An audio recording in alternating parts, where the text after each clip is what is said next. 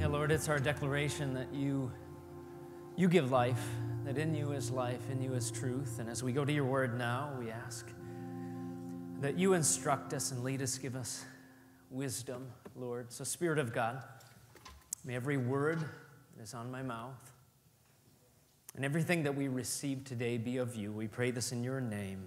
Amen. You guys can have a seat if you want. I don't think you'd want to stand the whole time. Luke 15, 11 through 32 is where we're going to be. We've made our way to the parable of the prodigal son. Fairly familiar story. In fact, just the phrase prodigal son probably conjures up a number of thoughts. There's a network television show. Do we still call them TV shows, by the way, if they're on network television? Anyway, called The Prodigal Son. It's a pretty familiar phrase. It actually means to squander money away. Kind of it's in an original context. But we use it for a number of different things, like referencing someone who has run away from home, that sort of thing, only to return. Oh, the prodigal son has returned, that sort of thing. Anyway, we're going to get into the story in Luke 15 because we want Jesus to instruct us as to what this means for us and why he taught this story.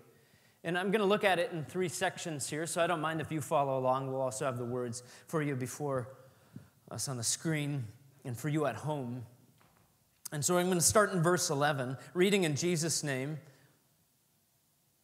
Jesus starts in this particular way for a reason. He said, there was a man who had 2 sons. The story's about 2 sons. And the younger of them said to his father, "Father, give me the share of property that is coming to me." And he divided his property between them. Not many days later, the younger son gathered all he had and took a journey into a far country. And there he squandered his property in reckless living. And when he had spent everything, a severe famine arose in the country. And he began to be in need. So he went and he hired himself out to one of the citizens of that country, who sent him into his fields to feed pigs. And he was longing to be fed with the pods that the pigs ate, and no one gave him anything. We're going to pause there for a second, because here in our parable about 2 sons, Jesus begins with a younger kid, and I want to reflect on that a bit. The rebellious one who selfishly wanted to get his share of the inheritance, by the way, before dad has died. So what is he really saying?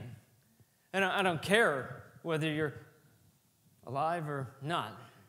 All I care about is what you can give me, so to speak.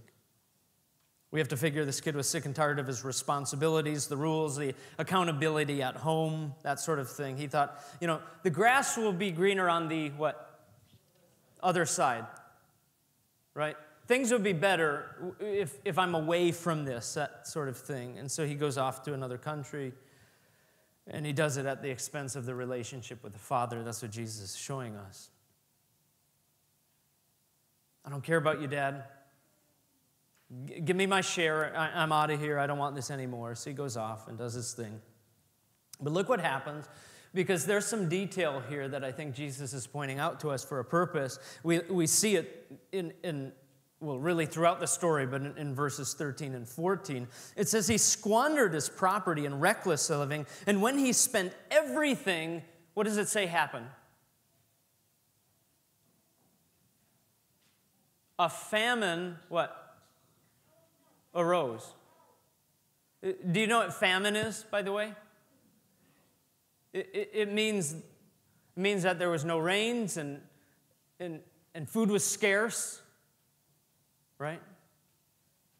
Isn't this interesting that Jesus is pointing something out? This is the way it works. Our rebellion damages relationship and eventually affects the mind, body, and soul. And that's what sin does every time. And it also fails to prepare us for really difficult times. See, what we see in the story is we see what the son did to get himself into the trouble, but also there are extenuating circumstances, which, by the way, always come. Why? Because the world slaps us in the face in many different ways. Some we walk into, others, they just happen. Notice he first tries to work it out on his own by working for a farmer in a pig pen. Understand, this was defilement for a young Jewish kid working with pigs because they were unclean.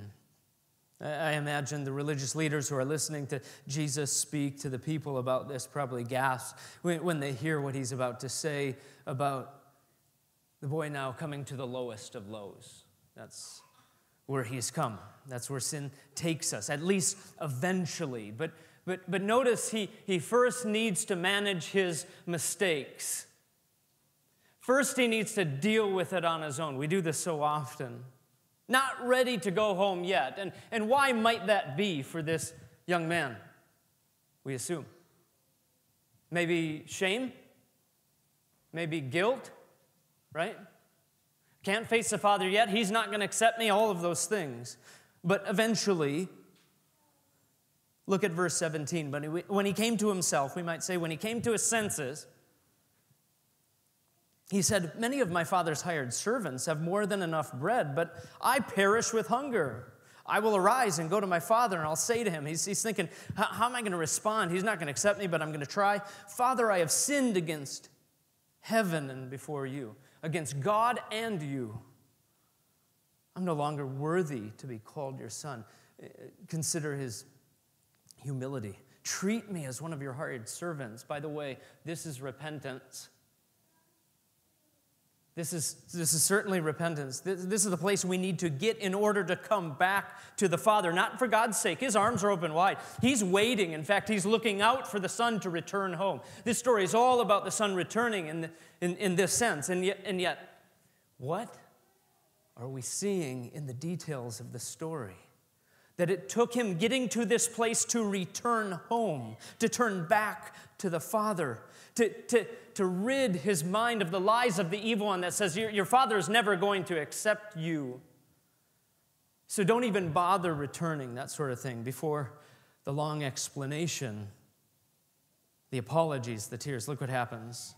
Verse 20, and he arose and came to his father.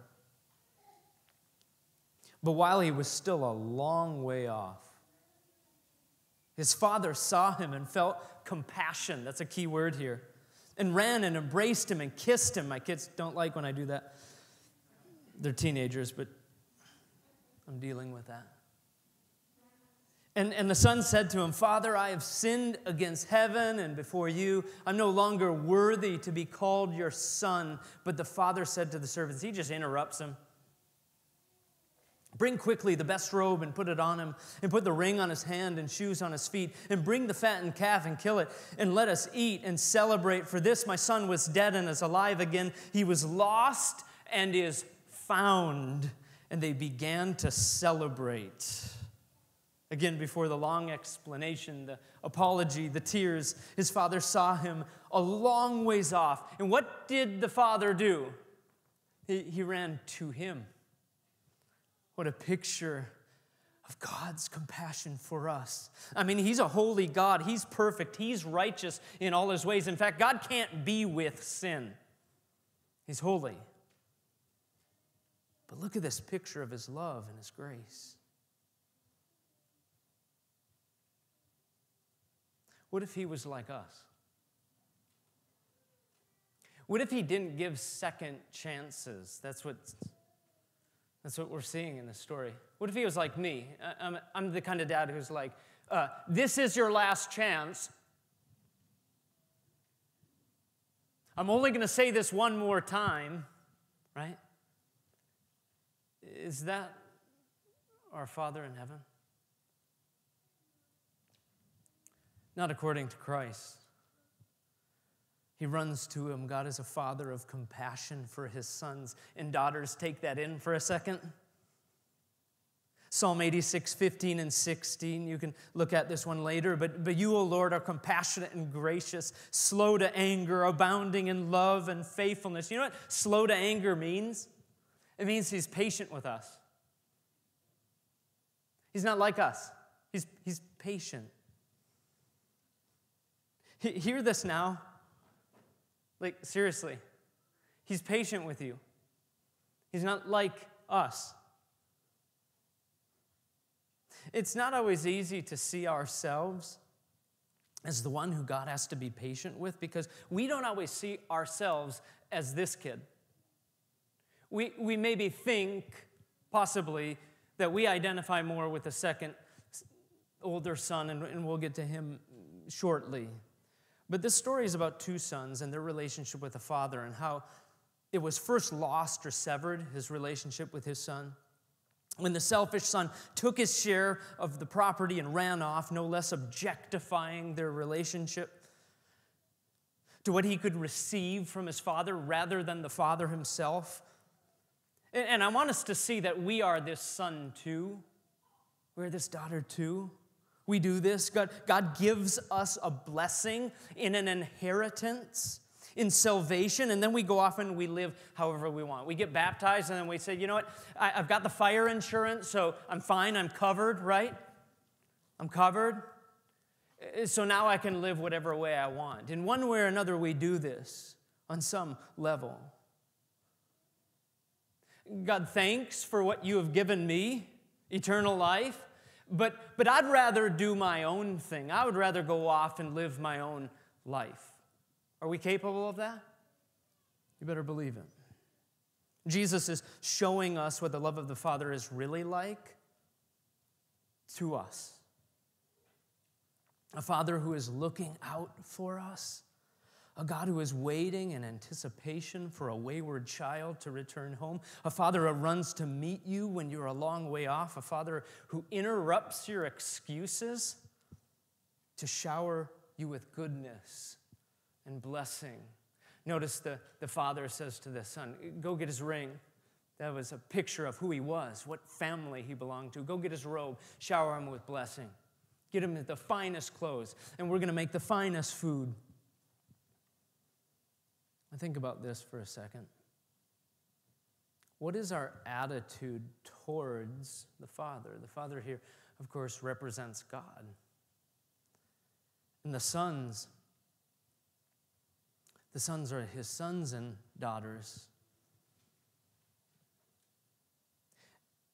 Do we want him? Or do we just want what he offers us? What a picture of the gospel. And it continues in the story. Believe it or not, we see this with the older son too. We're only about halfway through, so to speak. For in verse 25, although the story takes a turn, it's still addressing the same attitude. Look at verse 25. Now his older son was in the field, and as he came and drew near to the house, he heard music and dancing. What kind of family was this? Not a Lutheran family. Anyway, verse 26. And he called one of the servants and asked what these things meant. In other words, what's going on here? He's got his foot down. What is going on in that house? He's that kind of guy. And he said to him, your brother has come, and your father has killed the fattened calf because he has received him back safe and sound. And just by that response, you would think that the servant is thinking he's going to be excited, right? But look at his response in verse 28. To the servant, from a distance, from the party. But he was angry and he refused to go in, it said. And the father catches wind of this, so he comes out. Verse 29, but he answered his father,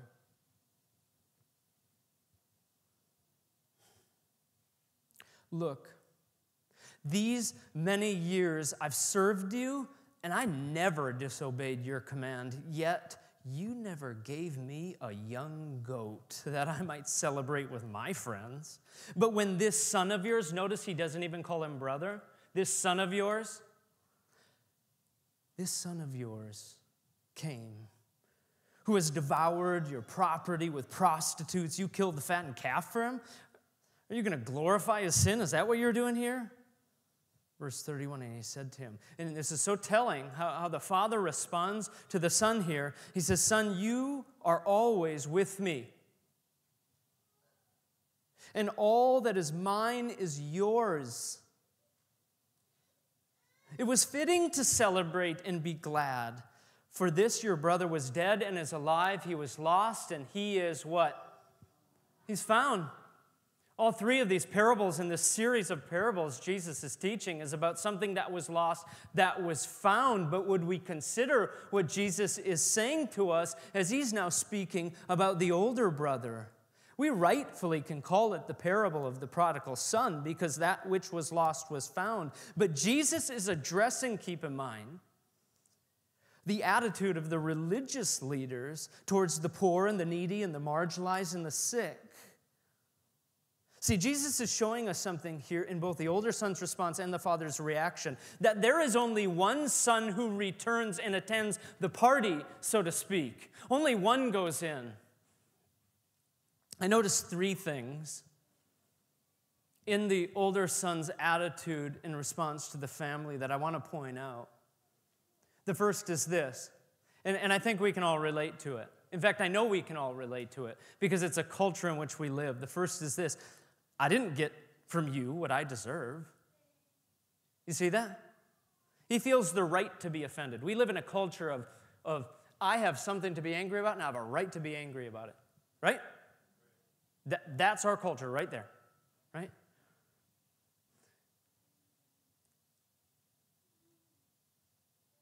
Notice he says, you never even gave me as much as a goat. What is he saying? Isn't that interesting? He's saying, I've never even had a quarter of a party like this. And yet, he has all of the Father's things. You haven't even fed me, he's saying. And he blew your fortune. And you throw a party for him. Think about what he's really saying here. Not only do I deserve better, I could have had so much more if this never would have happened in the first place. If he wouldn't gone off and squandered all the things that you gave him. Just like the younger son, he wanted what the father could give him. Notice the father's response: son, you are always with me. The father wants relationship. Think about what that means as it represents God and our relationship to him. And then he says, and all that is mine is yours. Now take that in. All that is mine is yours. God is saying that to us. He's saying, I've never kept anything from you, the son. I'm not holding back from you, son. Your frustrations are misplaced. I've given you everything that I have. Come into the party. Join us. Don't let this get in the way of our relationship. Forgive him and join the celebration. But would he, in the story, would he go into the party? What does he end up doing? He doesn't go in. The irony of this kind of attitude is that we all deserve judgment for our self-centered, self-righteous attitudes. Yet what we have been given is the riches of God's grace through Jesus Christ. It's really a story about the gospel. Do we realize we've been given everything we need? We are the sons and daughters here in the story. We are a part of the family, so to speak, if we claim Christ Jesus as Lord and Savior. But sons and daughters are not sons and daughters to get stuff and compete against one another for the Father's stuff. We're sons and daughters because of what Christ has done for us on the cross when he took our sins and sacrificed for us. Man, we've been given everything. And yet we are so prone to look at our brothers and sisters and see their past or the things that they're doing. Lord, help us as we consider what this means for us as the body of Christ. Secondly, look what he says in verse 29. Verse 29, Luke 15. Look, he says, these many years I've served you, and I never disobeyed your command. Like, I haven't run away from home. I didn't sleep around. I'm not like him. I never stopped working. I still follow the rules. I live a clean life. I'm not like those criminals. I don't have a record. I don't do those big sins. That's what he's saying. I don't do those really big ones. Okay, yeah, every once in a while I'll do a few things. But I'm not those really big sins. I'm not like that. I'm not like my brother. That's what he's saying. And yet, we have to ask ourselves as we consider this story, are we capable of relegating the gospel and our faith in Jesus Christ to being about what we don't do? The things that we haven't committed? The big sins? Rather than making it about the relationship with the Father? Oh, the gospel tells us we're defined by Jesus who saved us from our past, present, and future. Praise the Lord. Not defined by what rules we keep or what sins we've committed. When we stand before the Lord one day, and we are accountable, by the way, for all of our actions, past, present, and future, the only way we will be able to stand before a holy God is by Jesus Christ, right? It's a picture of the gospel. That's what this story is about. Church, we better be on guard against self-righteous attitudes. How easy it is to fall into the trap of seeing our brother and sisters in sin and neglecting our own sin. Did you catch what the Son says at the end of verse 29? Look at that again. Verse 29. Look, these many years I've served you, and I never disobeyed your command. Really? Never? Could that be our attitude sometimes? Often? Maybe not you, but me. Really? He didn't do anything? See, Jesus is talking directly to the rule followers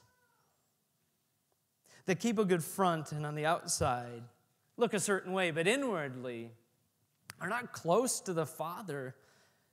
It's the attitude of the religious and self-righteous one that eventually may get to a place where you cannot even go into the party and celebrate salvation. That's the scary thing. That it can take us to a place that is self-righteousness where we can't even celebrate someone returning to the Father. Because all we can see is the past in our brothers and sisters. There's nothing like getting the joy sucked out of you, so to speak, with self-righteousness. What is our attitude, church, towards those who are lost? What is our attitude towards those who have wandered or squandered or strayed? What is our attitude towards our own sin? Verse 32. I love what the Father says. It is fitting to celebrate and be glad. For this your brother was dead and is alive. He was lost and is found. I was with some pastors this week. We were in a prayer meeting, and one of them, who's been going through some really difficult things, not only in his own life, but also at the church he's serving. He said this when we were talking about what's kind of kept him going, even though, he's been really lacking, just hope that what's going on in our world today isn't going to ultimately defeat us, so to speak, and we're trying to encourage one another. And he just said this, what's keeping you going? He said, guys, I have all the hope in the world. Why? Because I never want to lose the wonder of my own salvation. That God would forgive me. That He cares, just like we talked about weeks ago, for even one. That should be the attitude of His sons and daughters. That must be our attitude in a world that's seeking to destroy the truth and disengage from what God has given us to protect us. We celebrate salvation no matter the past. For salvation belongs to God. He determines our souls. It's the Spirit that has favor upon whom He has favor. We celebrate salvation. There's going to be an amen here real soon. We celebrate salvation, for we do not deserve it, but by grace we can receive it freely because we have a patient Father waiting for us, eager to receive us, even us, into his family. Amen? That should be our attitude towards each other and to the compassion and favor and love the Father has had upon us. Would you stand with me? As an act of response to the Word of God, before we sing the closing song, may this not just be another message for us, but may we respond in a way that God is leading us to as the church. Would you pray with me, Heavenly Father? Your grace is enough. It's our declaration today. You've given us everything we need. Say it right here. These are your words.